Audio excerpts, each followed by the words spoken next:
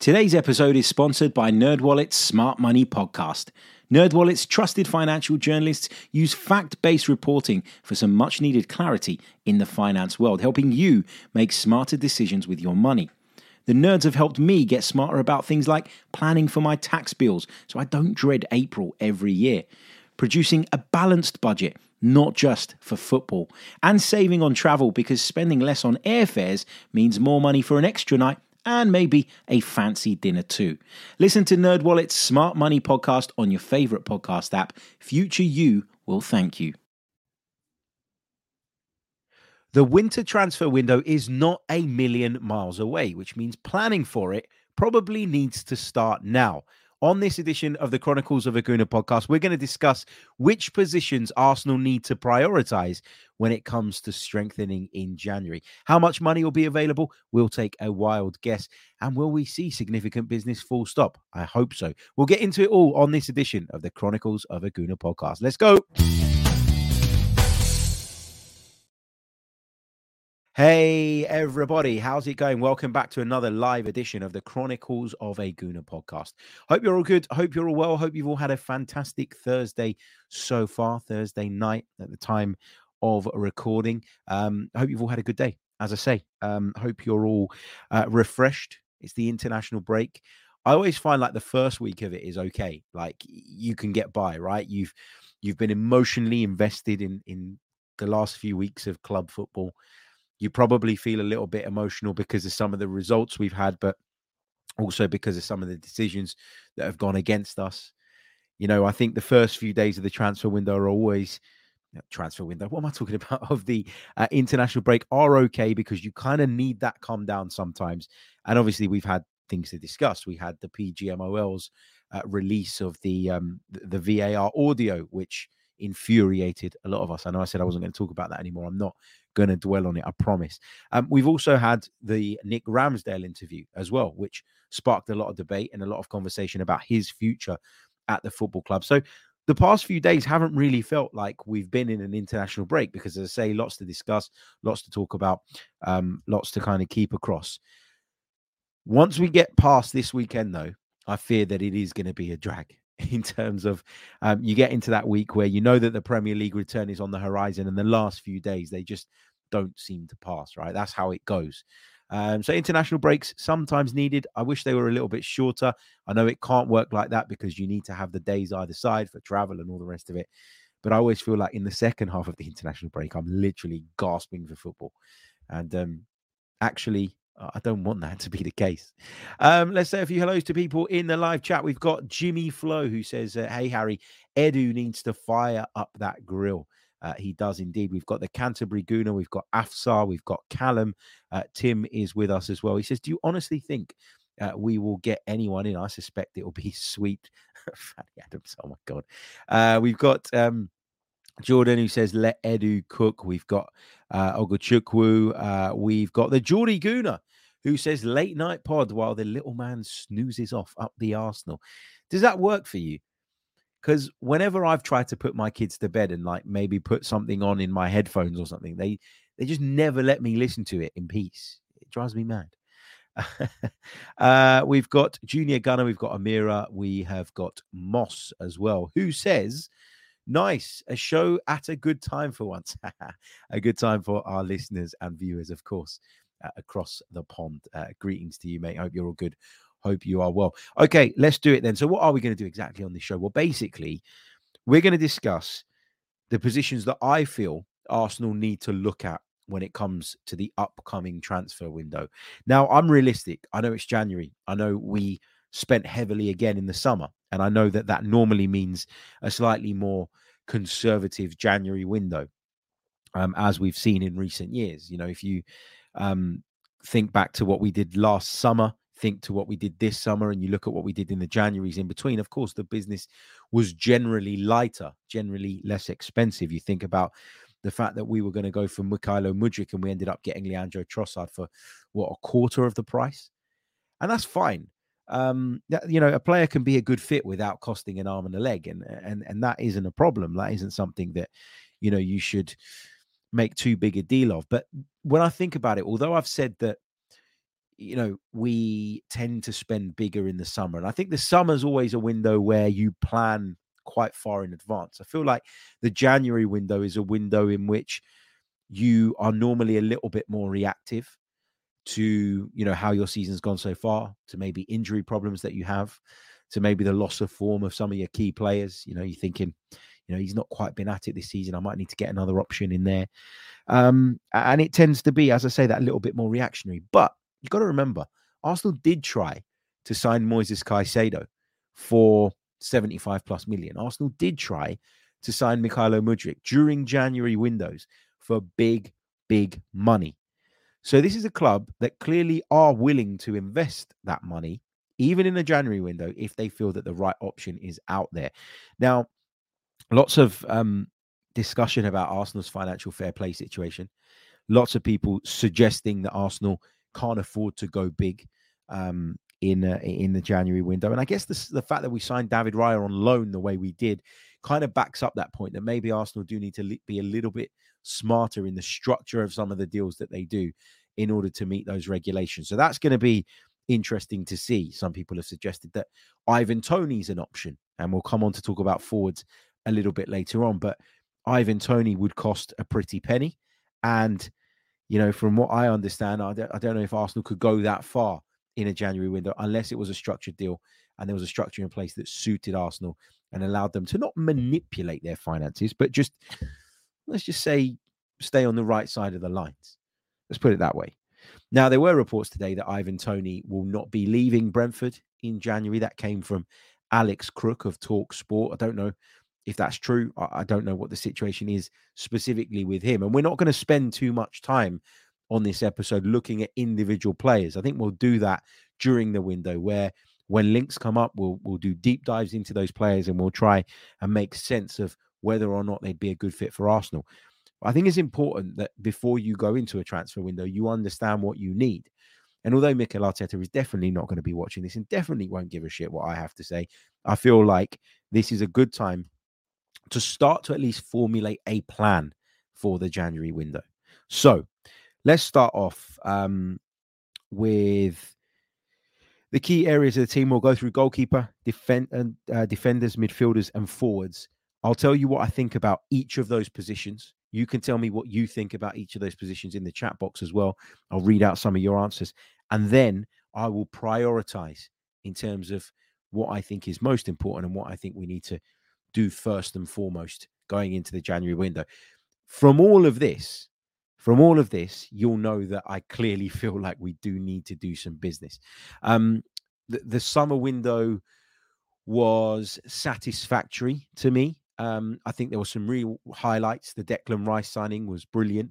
The Jurrien Timber signing was superb. The Kai Havertz signing hasn't worked out as well as I'd have liked it to so far. I'm not willing to give up on him yet. But when you look at some of the holes we have in the team, granted, a lot of that is because we've had a fair few injuries at the start of this campaign. You sometimes look at Kai Havertz and think 65 million, we could have maybe spent that on somebody who was a little bit more of a specialist in the position that ultimately we've utilized Kai Havertz in most. So I accept there's a debate there, right? And, it was a signing that I was all for. I'm not against it. I'm not saying it was bad. I think it's too early to say that definitely. But I am in a place where, I'm starting to question whether that was the best use of money at the time. So anyway, let's start with the goalkeeping position. I was totally 100% convinced that Aaron Ramsdale would remain at Arsenal until the end of this season. There was no doubt in my mind whatsoever that Aaron Ramsdale would remain at the very least until the end of the campaign. Now, I'm not saying that he's going, but listening to Nick Ramsdale and looking at the reaction that Nick Ramsdale's interview generated, I do wonder if there is already a plan in place, an exit plan for Aaron Ramsdale from Arsenal.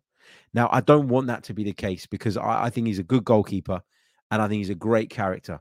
And I've really, really warmed to him since he came to Arsenal. I was one of the people, I hold my hands up, that when we were linked with Aaron Ramsdale, I said, is this what we need? Is this really what we need? Do we need, a goalkeeper that's going to cost us a pretty penny, that in my opinion, at the time, wasn't better than Bernd Leno. Did we really need to spend that? And it felt like a lot of money when we were crying out for a midfield player. But he's come in. He's been great. He's impressed. He's won me over, and I really don't want Arsenal to lose him. Now, Mikel Arteta has the right, as we've discussed on recent shows, to decide who his number one goalkeeper is. It's not for me to tell him who that number one should be. But you know, I feel like, yeah, Raya's got some nice qualities, and I think he will eventually come good at Arsenal. But is it worth this situation that we've created with Aaron Ramsdale, whereby he's clearly not happy, where his family are coming out and talking about it and all the rest of it? I just don't know. The point I'm getting to, the point I've gone around the houses to get to, is I'm not convinced anymore that Aaron Ramsdale will be here come the end of the season. That's not to say that I know something. That's not to say that the chances of him leaving are high. I don't have that information. But the more this goes on, the more I think it is likely that Aaron Ramsdale seeks a move elsewhere. And the reason I say that is because he will be desperate, absolutely desperate to be a part of the England squad going to the Euros in Germany next summer. And not playing is going to be a problem for him. Now, Gareth Southgate has said that if he doesn't play, then, you know, there's no guarantee that he will be a part of the squad. And there's no guarantee that, you know, he retains his place as one of England's top two goalkeepers. Now, I think that makes Gareth Southgate a hypocrite. You might ask why. Well, he played Harry Maguire when Eric Ten Hag didn't want him anywhere near the team.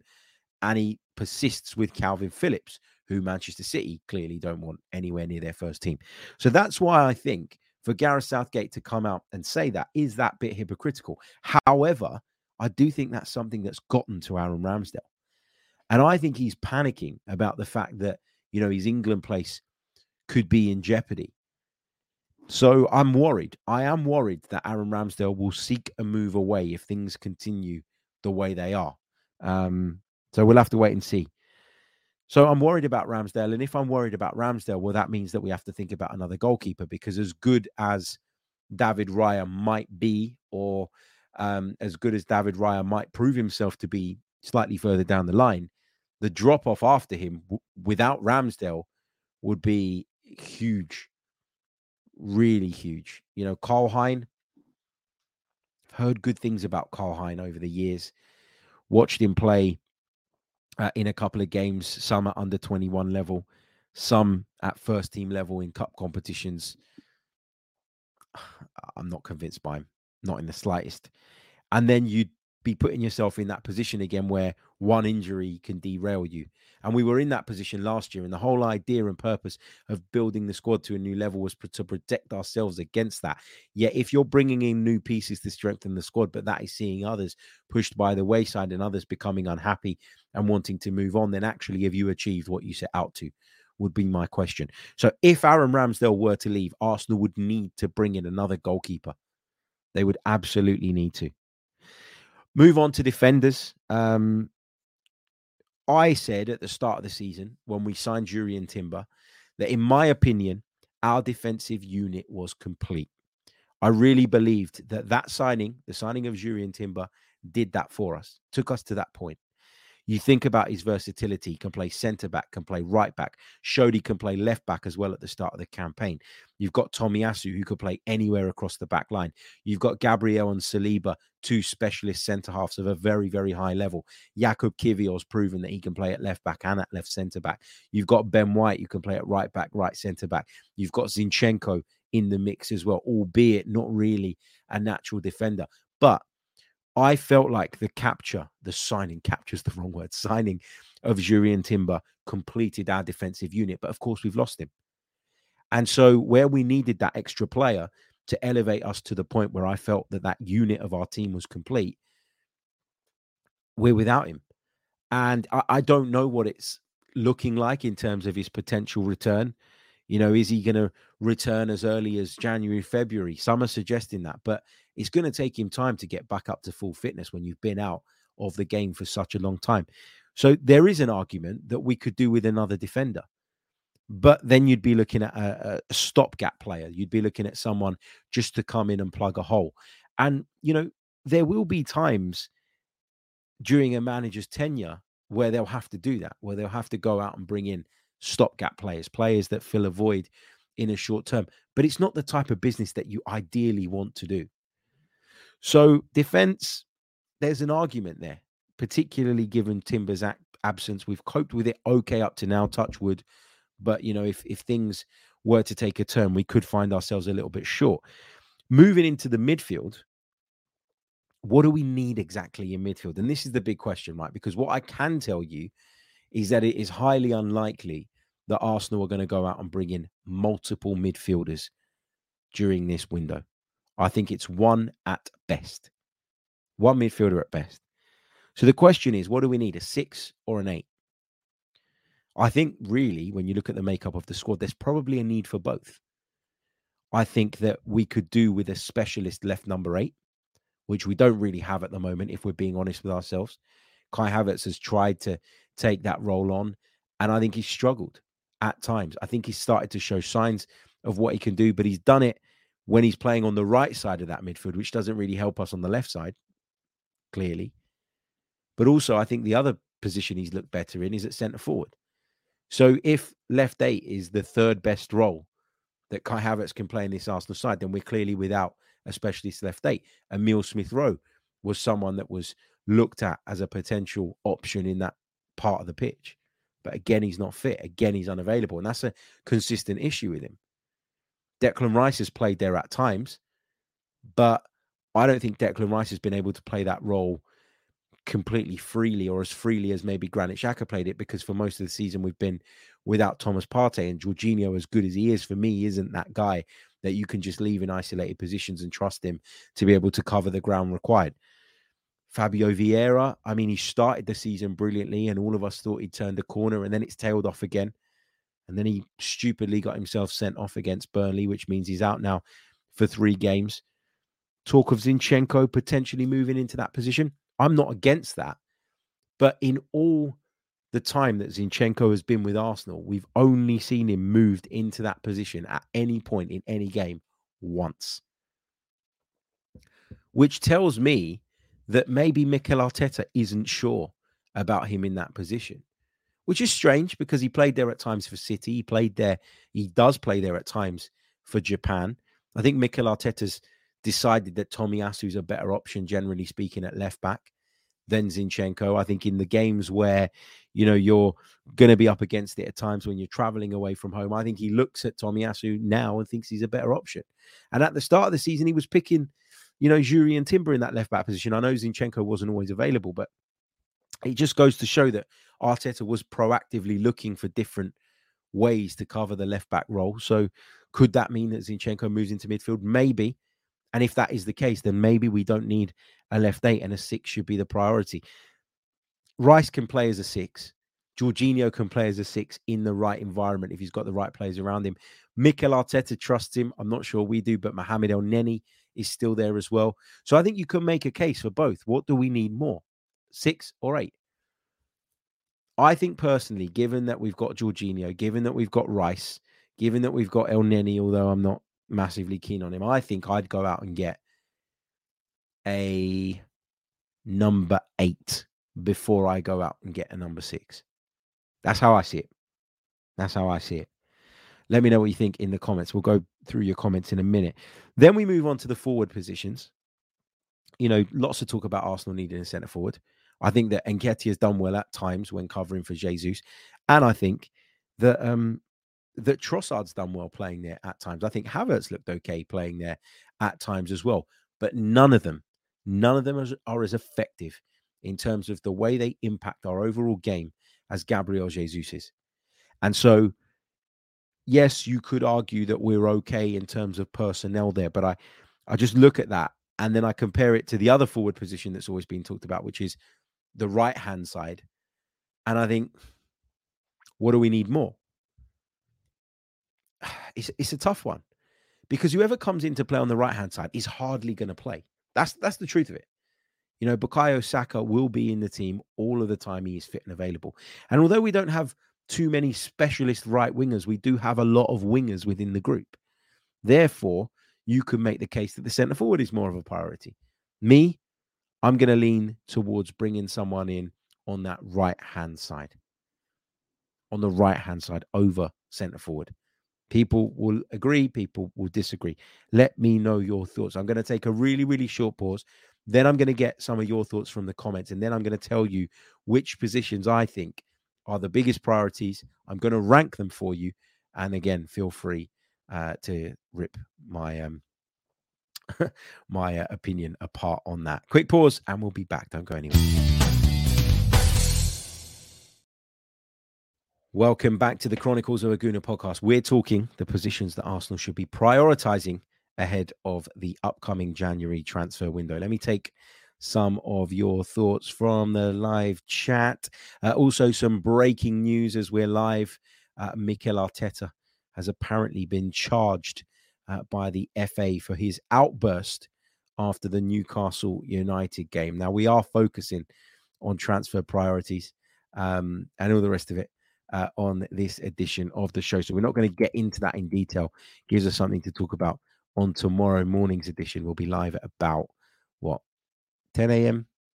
Yeah, about 10 a.m. The FA statement says that Mikel Arteta has been charged with a breach of FA Rule E3.1.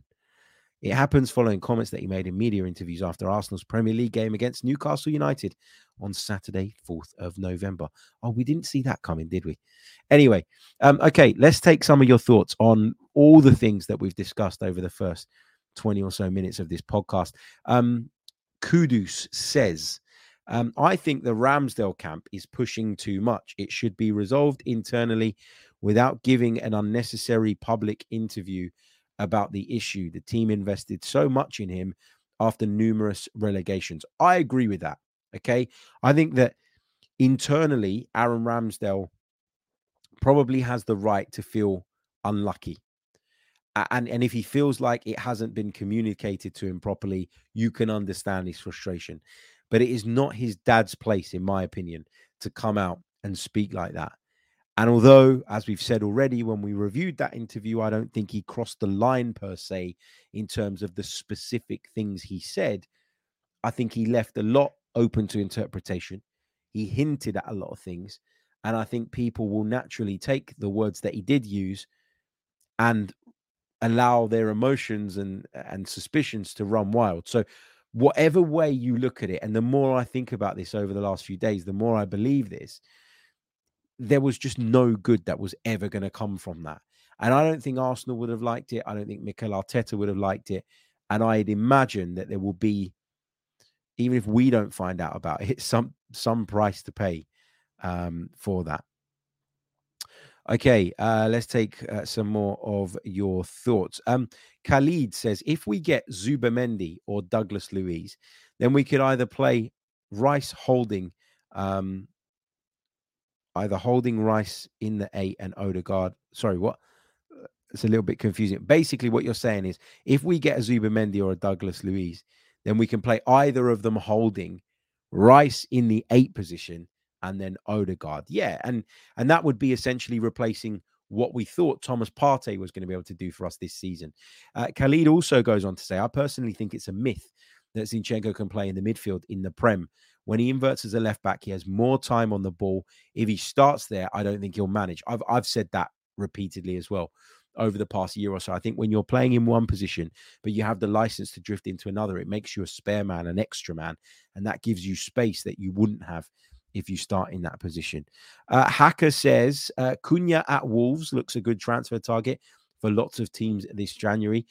I liked Cunha when he was at Hertha Berlin, I want to say. But then he kind of went off the boil a little bit for me. I've only seen 3 or 4 Wolves games this season, but whenever I've watched them, I've been impressed by him. What else have we got? Amira says, have we not learned from our defense breaking down the past 2 seasons? Zinchenko and Tommy are injury prone. White hides his injuries. And when and how will Timber come back? Gabby and Saliba have had injuries too. And then it's Cedric. Yeah. And listen, with Jurrien Timber, or Jurrien Timber as it's meant to be pronounced, my apologies, in the mix, I think we just about had enough to cover those things and cover those possibilities. But without him, I don't think we do. And so I am concerned. I am worried. Halor says there isn't a top 10 striker in the squad right now, and only Saka in the top 10 assists list. Is that a sign of a title contender?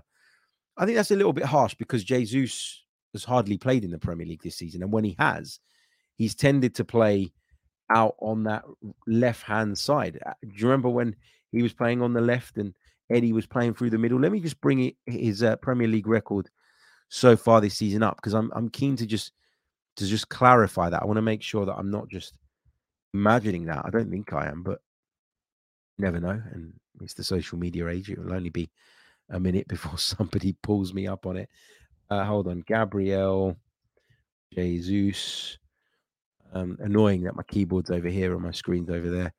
Bad setup in the Casa de Simeone. Hold on. So Gabriel Jesus, who's training with Brazil, by the way, at the moment, and apparently is in contention to play against Argentina, which makes my head hurt. But anyway, he's played as a centre forward in the Premier League 3 times this season. He's got 1 goal in 3. It's not disastrous, is it?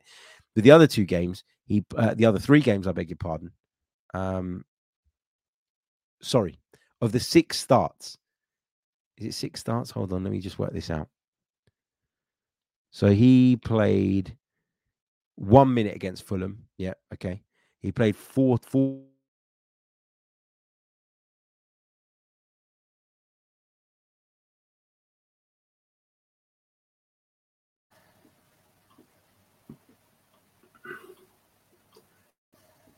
Bear with me a second, guys.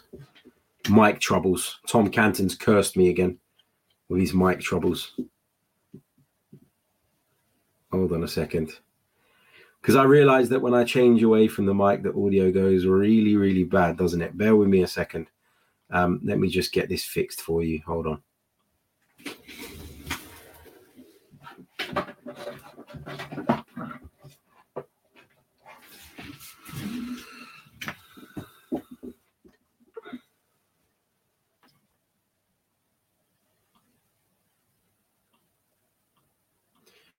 Sorry about that, guys. We should be back now. I don't know what happened there.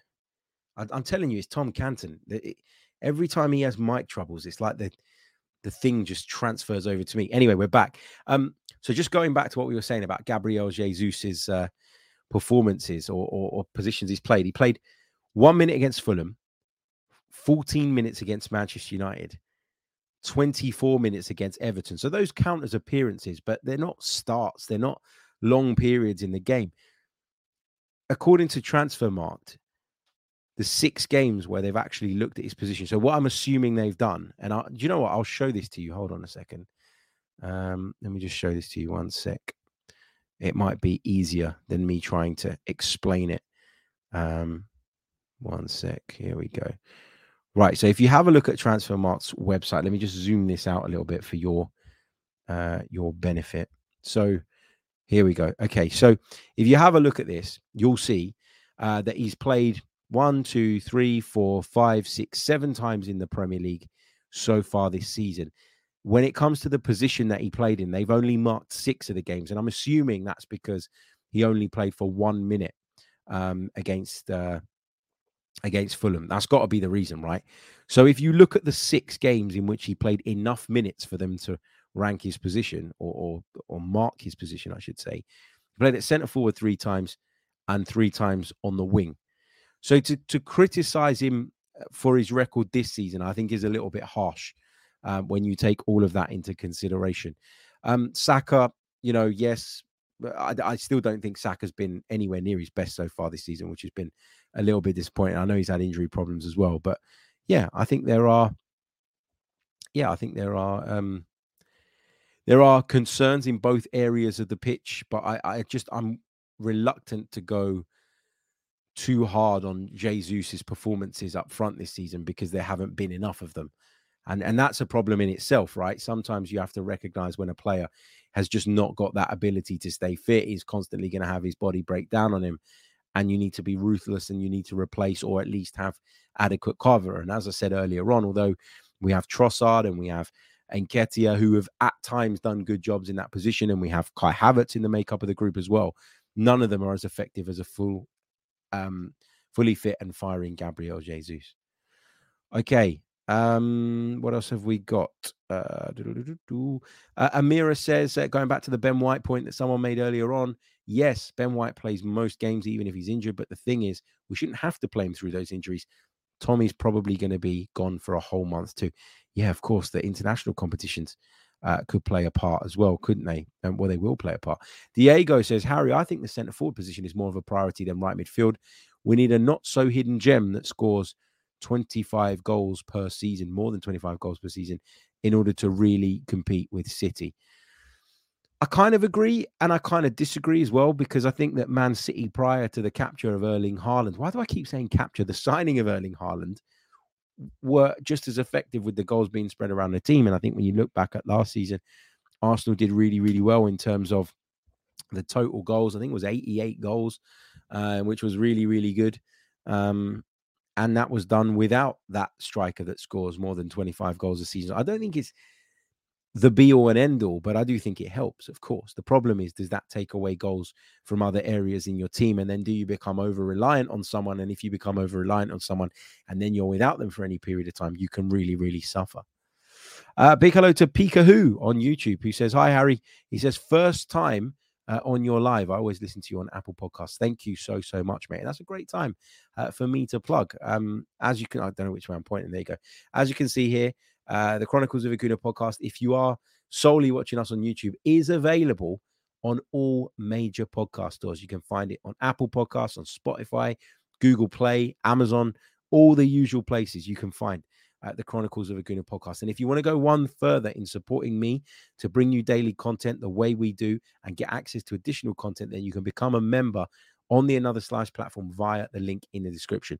If you're wondering what Another Slice is, it's like Patreon, but it has its own app. I don't know if Patreon has an app, actually. It probably does. Another Slice has a really good app. It's a brand new company. There were a few teething problems when we first set it all up, but I think now, like, it seems to be working really, really well. They're a startup. I wanted to support them because the people involved in it are really great people. I've come to know them through some other stuff that I was doing. They're fantastic. And they make sure that the creator benefits from the memberships in a way that others don't. Everyone takes their cut, but others take, in my opinion, too much of a cut. And what they do is they allow you to use that money to be able to reinvest back in your product in a way that I don't think anyone else can. What else have we got in the chat? Ayoku says, greetings from Canada. Rice to replace Partey and get Eze from Palace to replace Kai. Interesting. Osuo says, can Louise play as an 8? He's talking about Louise of Aston Villa. Douglas Louise. I had to think there for a second. It's been a long day. I guess he can, but to me, he is a 6. That's what I see him as. Villa fans might look at it a little bit differently. And if anyone in our sort of mix sees it differently, then please do let me know.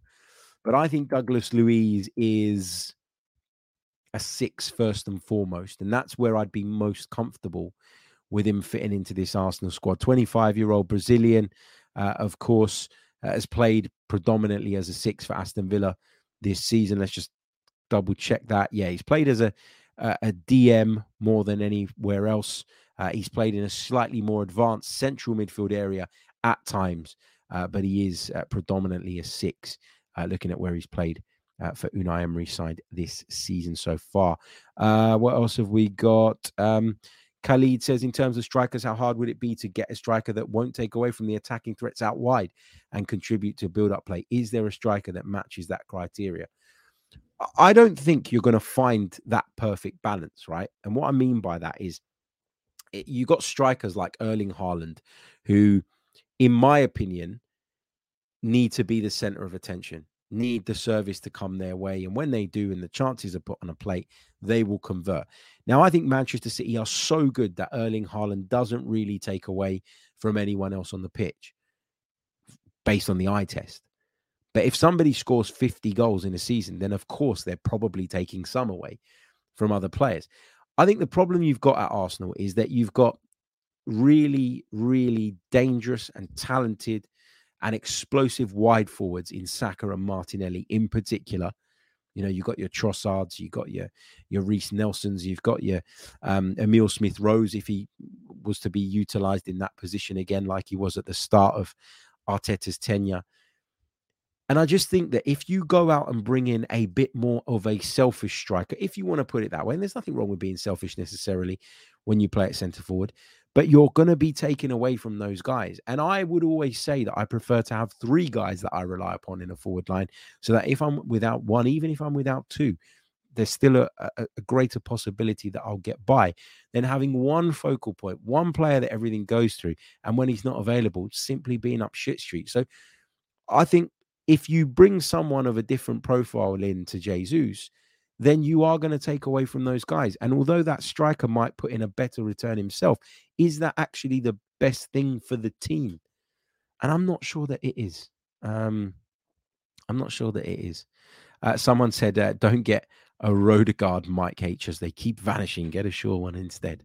Oh, God's sake. I have got a Shaw one. Look, there you go. For those of you watching on YouTube. What else have we got? Brad on the Arteta thing says, will Arteta get a ban after being charged with misconduct? I don't know is the answer to that. I'll have to look into that, and we'll do that.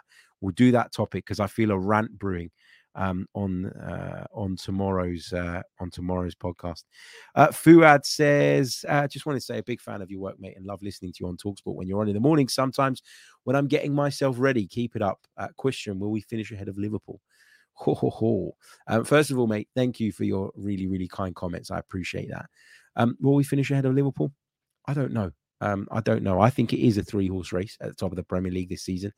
I think Liverpool have surprised me by how well some of their new signings have clicked and sort of the level they're at as a result of that.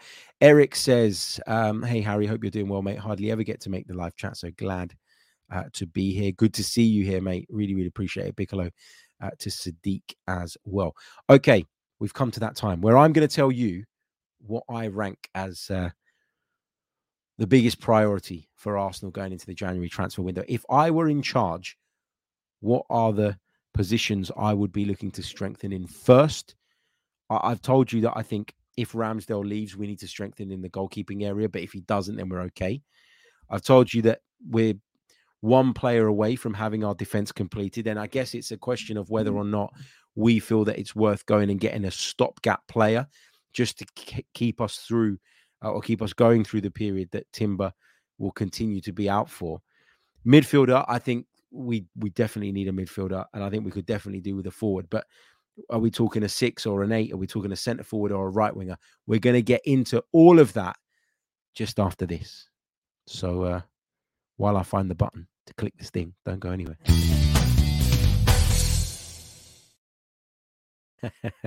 Welcome back to the podcast. Okay, so I'm going to rank it like this. Okay, I think number 1, we need to do some business in midfield. I think no matter how hard I look at the forward line and think we're just missing 1 or 2 pieces potentially, and I am concerned about, in particular, the fitness of Gabriel Jesus, I can't help but keep going back to that midfield. I can't help but keep going to the fact that with Thomas Partey absent for God knows how long, at least probably until the new year, based on what we're hearing, and then the new year comes and you've got the AFCON, we are in a position of being one injury away, one Declan Rice injury away from being back in the same boat that we were in last year. And we all know what happened. Okay, so I don't want to relive that. I just don't. I think there are only a select group of midfielders in the world that can play alongside Jorginho and make him look as good as Declan Rice is making him look right now. That's not to be disrespectful to Jorginho, because I think as a footballer, he's a brilliant technician. I think he's got a lot going for him. He's incredibly experienced. Seems like a really great character as well. But we all know that mobility is a problem for him. And there aren't many players in the world that can cover that up in the way that Declan Rice does at this moment in time. So we are one Declan Rice injury away from a crisis. So we need to go and get a midfield player in. Now, that can either be someone who can play as a bit of an 8, as a bit of a 6, a bit like Declan Rice can, protecting us in 2 areas. That can be a specialist 6 or that can be a specialist 8. I would look at a specialist 8, but I would I would look at maybe someone that could play in both positions as well, just because I'm really concerned about Thomas Partey and his fitness going forward. And I'm not sure how long we can get away with Jorginho being looked after at times. That might sound harsh to some people, but that's how I feel. So for me, I've talked myself into now thinking that we probably need someone who is actually a 6 more than an 8. That wasn't how I intended to go when I started this pod, by the way. I was going to tell you that we needed an 8 more. But I just think the significance of not the impact of potentially losing Rice for any given period of time without Partey fit and without being able to trust in his fitness is not ideal for me, and also if you go out and get someone that you see as a long-term fix that can replace Thomas Partey, then you move him on in the summer as well. So I'm probably going to lean towards a 6. A 6/8 would be ideal, but I would take an 8 as well, if that makes sense. But midfield is the number one priority for me. Second priority is up front. I don't know if it should be a centre forward or a right winger. I said earlier that I'd lean towards a right winger. I'm going to stay that way. And the reason for that is that I believe that whoever plays at centre forward in this Arsenal team has a job to do as a facilitator more than being relied on as a cold-blooded finisher, Ruud van Nistelrooy / Franny Jeffers Fox in the box. Like, I don't think that's what this Arsenal team needs. I think it would be great to have it as a different option, as an alternative to what we see week in, week out. But I don't think that's what fits our game model. I do think it's important that we manage Bukayo Saka in a far more effective way. It is important that we have a specialist right winger that can cover him in his absence, because when he's not there and we try and play Trossard there or Jesus there, actually, I think Jesus is a better option than most of our other options on the right wing. I think he proved that when he came in for those couple of games. But I just think that it's as much to protect Saka as anything else. Centre forward, I don't think we should go and bring in a stopgap centre forward or a centre forward that's not at the very top bracket. I think we should be going out in the summer and bringing in an elite centre forward. That's going to cost a lot of money. I don't think that's something necessarily that we're going to be able to do in January. And so don't kind of half do it in January. Park that. Go and do it in the summer. And whoever comes in on the right wing is not going to be better than Saka. So just do that now, because January is the type of window that you do those things. And I think it's more realistic to expect that. Third, I've put defense, but I don't know what position particularly. And again, this would probably be a stopgap for me, because I think when Timber comes back, we're good. I really do believe that. And then at number 4, I've put goalkeeper. And that is, of course, dependent on whether or not Aaron Ramsdale remains at the club. I think he will stay, to be honest. But just based on what's happened recently, I'm not totally 100% convinced. Which scares me. Okay, let's see what some of you guys are saying in the comments before we wrap up. If you've got any questions, chuck them in and I'll take a couple before we go as well. Eric says, I have to say I'm very unhappy how Tierney was treated and how we may transfer him permanently. I'm also unhappy how Emile Smith-Rowe has been treated. Both did nothing wrong, in my opinion. Ruthless sport, mate. And, whilst I don't like to see people, I'm not going to say they're mistreated, man. They're footballers. It's competition. It's part of being a competitive sportsman. There are going to be times where you're not flavor of the month. I think Kieran Tierney really struggled to play the game that Mikel Arteta wanted him to play. And as a result, he's felt the need to move him on. I think Kieran Tierney was a big driver behind that as well, because he wanted to play football. And with Emile Smith-Rowe, I mean, if I were Arteta, I wouldn't rely on him either, because he keeps showing us that he can't stay fit, which isn't his fault necessarily, but there's not a lot you can do about that if you're a manager. Like, you can't hang your hat on players that are not going to stay fit. And at the end of the day, if you don't get the results because your key players are always sidelined, it's your head on the block. Like that's how it works. Diego says, but wait, Harry, the priority in January is risk management or attacking enhancement. I think the second is higher in the list. So the reason I view it like this is because I don't think that our attack is as big a problem as some people are making out at the moment. I think if you have Saka, Martinelli, and Jesus all in the side, for a run of games with Martin Odegaard behind him. You know, we forget that Martin, in this discussion, we've not really touched on the fact that he's been missing a lot as well. You know, you put all those guys back in the team, and I think the attack clicks again. I really, really do. I think that a lot of the way we're playing this season is deliberate. I think it is something that Arteta wants in terms of having greater control and leaving ourselves, vulnerable to transitions and to risks like we did before, like we did last season. I don't think he wants to find himself in that road again, watching history repeat itself. So I think there's a deliberate shift of style, and that makes the attack look bad. But I really do believe that when they're all fit and available over a period of time, we'll be good again. So I'm not worried about that as much as I'm worried about what happens if we lose Declan Rice while Thomas Partey is out. That's my biggest concern. And I think we should be looking to address that ahead of anything else at this moment in time. Okay, let's see what else you've got. Aaron Knowles says, would you take no Champions League footy for 7 years only to win it the year you qualify again? It's a random question. But I've always said, like, my dream as an Arsenal fan is to watch us win the Champions League.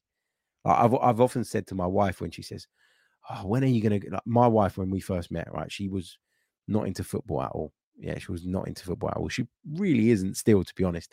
But she takes an interest because she knows it's a massive part of my life. And now, you know, when I'm at games and my son is asking when Arsenal are playing and he wants to have it on the TV to see if he can spot me and all the rest of it, like, she puts the games on, and I think she's gotten into it a little bit more over time. But I've always said to her from the day we met, look, if Arsenal win the Champions League, I'm okay with calming down. I mean, it's easier said than done. And the truth is, it's never going to happen. But I would be okay with not scaling it back, but like, I probably won't be as upset at certain things. I'll be able to say, but you know what, we won the European Cup. So for me, winning the Champions League is above everything. So yeah, of course, I'd take that. No problem. I'd rather not wait 7 years, but I'll take it. Okay, what else have we got? Juice says, I touched on this earlier on. Do you think Nick Ramsdale's interview will do more harm than good for his son? Yeah, I do. If you've missed it, go back and have a little listen to a part we did on the show a little bit earlier on. You know what? I logged on and I was planning to do a 20-minute podcast, and we're 47 minutes in, but that's because you guys have been so great. Fuad says, do you see the amount of injuries happening around the league being connected to the number of extra minutes being played? Sometimes going up to 100 plus minutes. There's so many muscle injuries. I think that's part of it. I think the fact that there's so many games is a big part of it. I think that the game is played with a much higher intensity now than ever before. That's a part of it. I think there's a lot of factors here. I really do. I think we need to do more to protect players. I know people say, well, they earn X amount of money a week. They should be able to play twice, 3 times a week. I disagree with that. And I think what we're going to get to eventually is a place where the standard of the football drops because players are no longer able to give their very best 3 times a week. The fixture schedules are mental and they need to be reconsidered, in my opinion. But hey, what do I know? Anyway, right, gonna leave it there. Thank you all so much. Really appreciate your support as always. Thank you for joining me. Let me know your thoughts in the comments below. Which positions would you like to see Arsenal prioritize in this January window, and in what order? How much do Arsenal have to spend? There are reports that the club are going to back Mikel Arteta. One outlet reported today that they're willing to spend up to £50 million on one single player, which nowadays isn't a massive amount of money. But given what people have been saying about our FFP situation, it's more than I expected. So we'll have to wait and see on that. As I say, thank you. Don't forget, before we go, to leave a like on the video if you are watching us. It really, really does help. We should at least have 100 likes on the board. I don't know why we're not there yet. So please smash the like button, subscribe to the channel if you're brand spanking new. And if you're listening on audio, well, please do leave me a review as well. That really, really, really, really, really does help, especially if you're on Apple Podcasts, because the majority of you listen on Apple Podcasts, yet we have 5 times as many reviews on Spotify.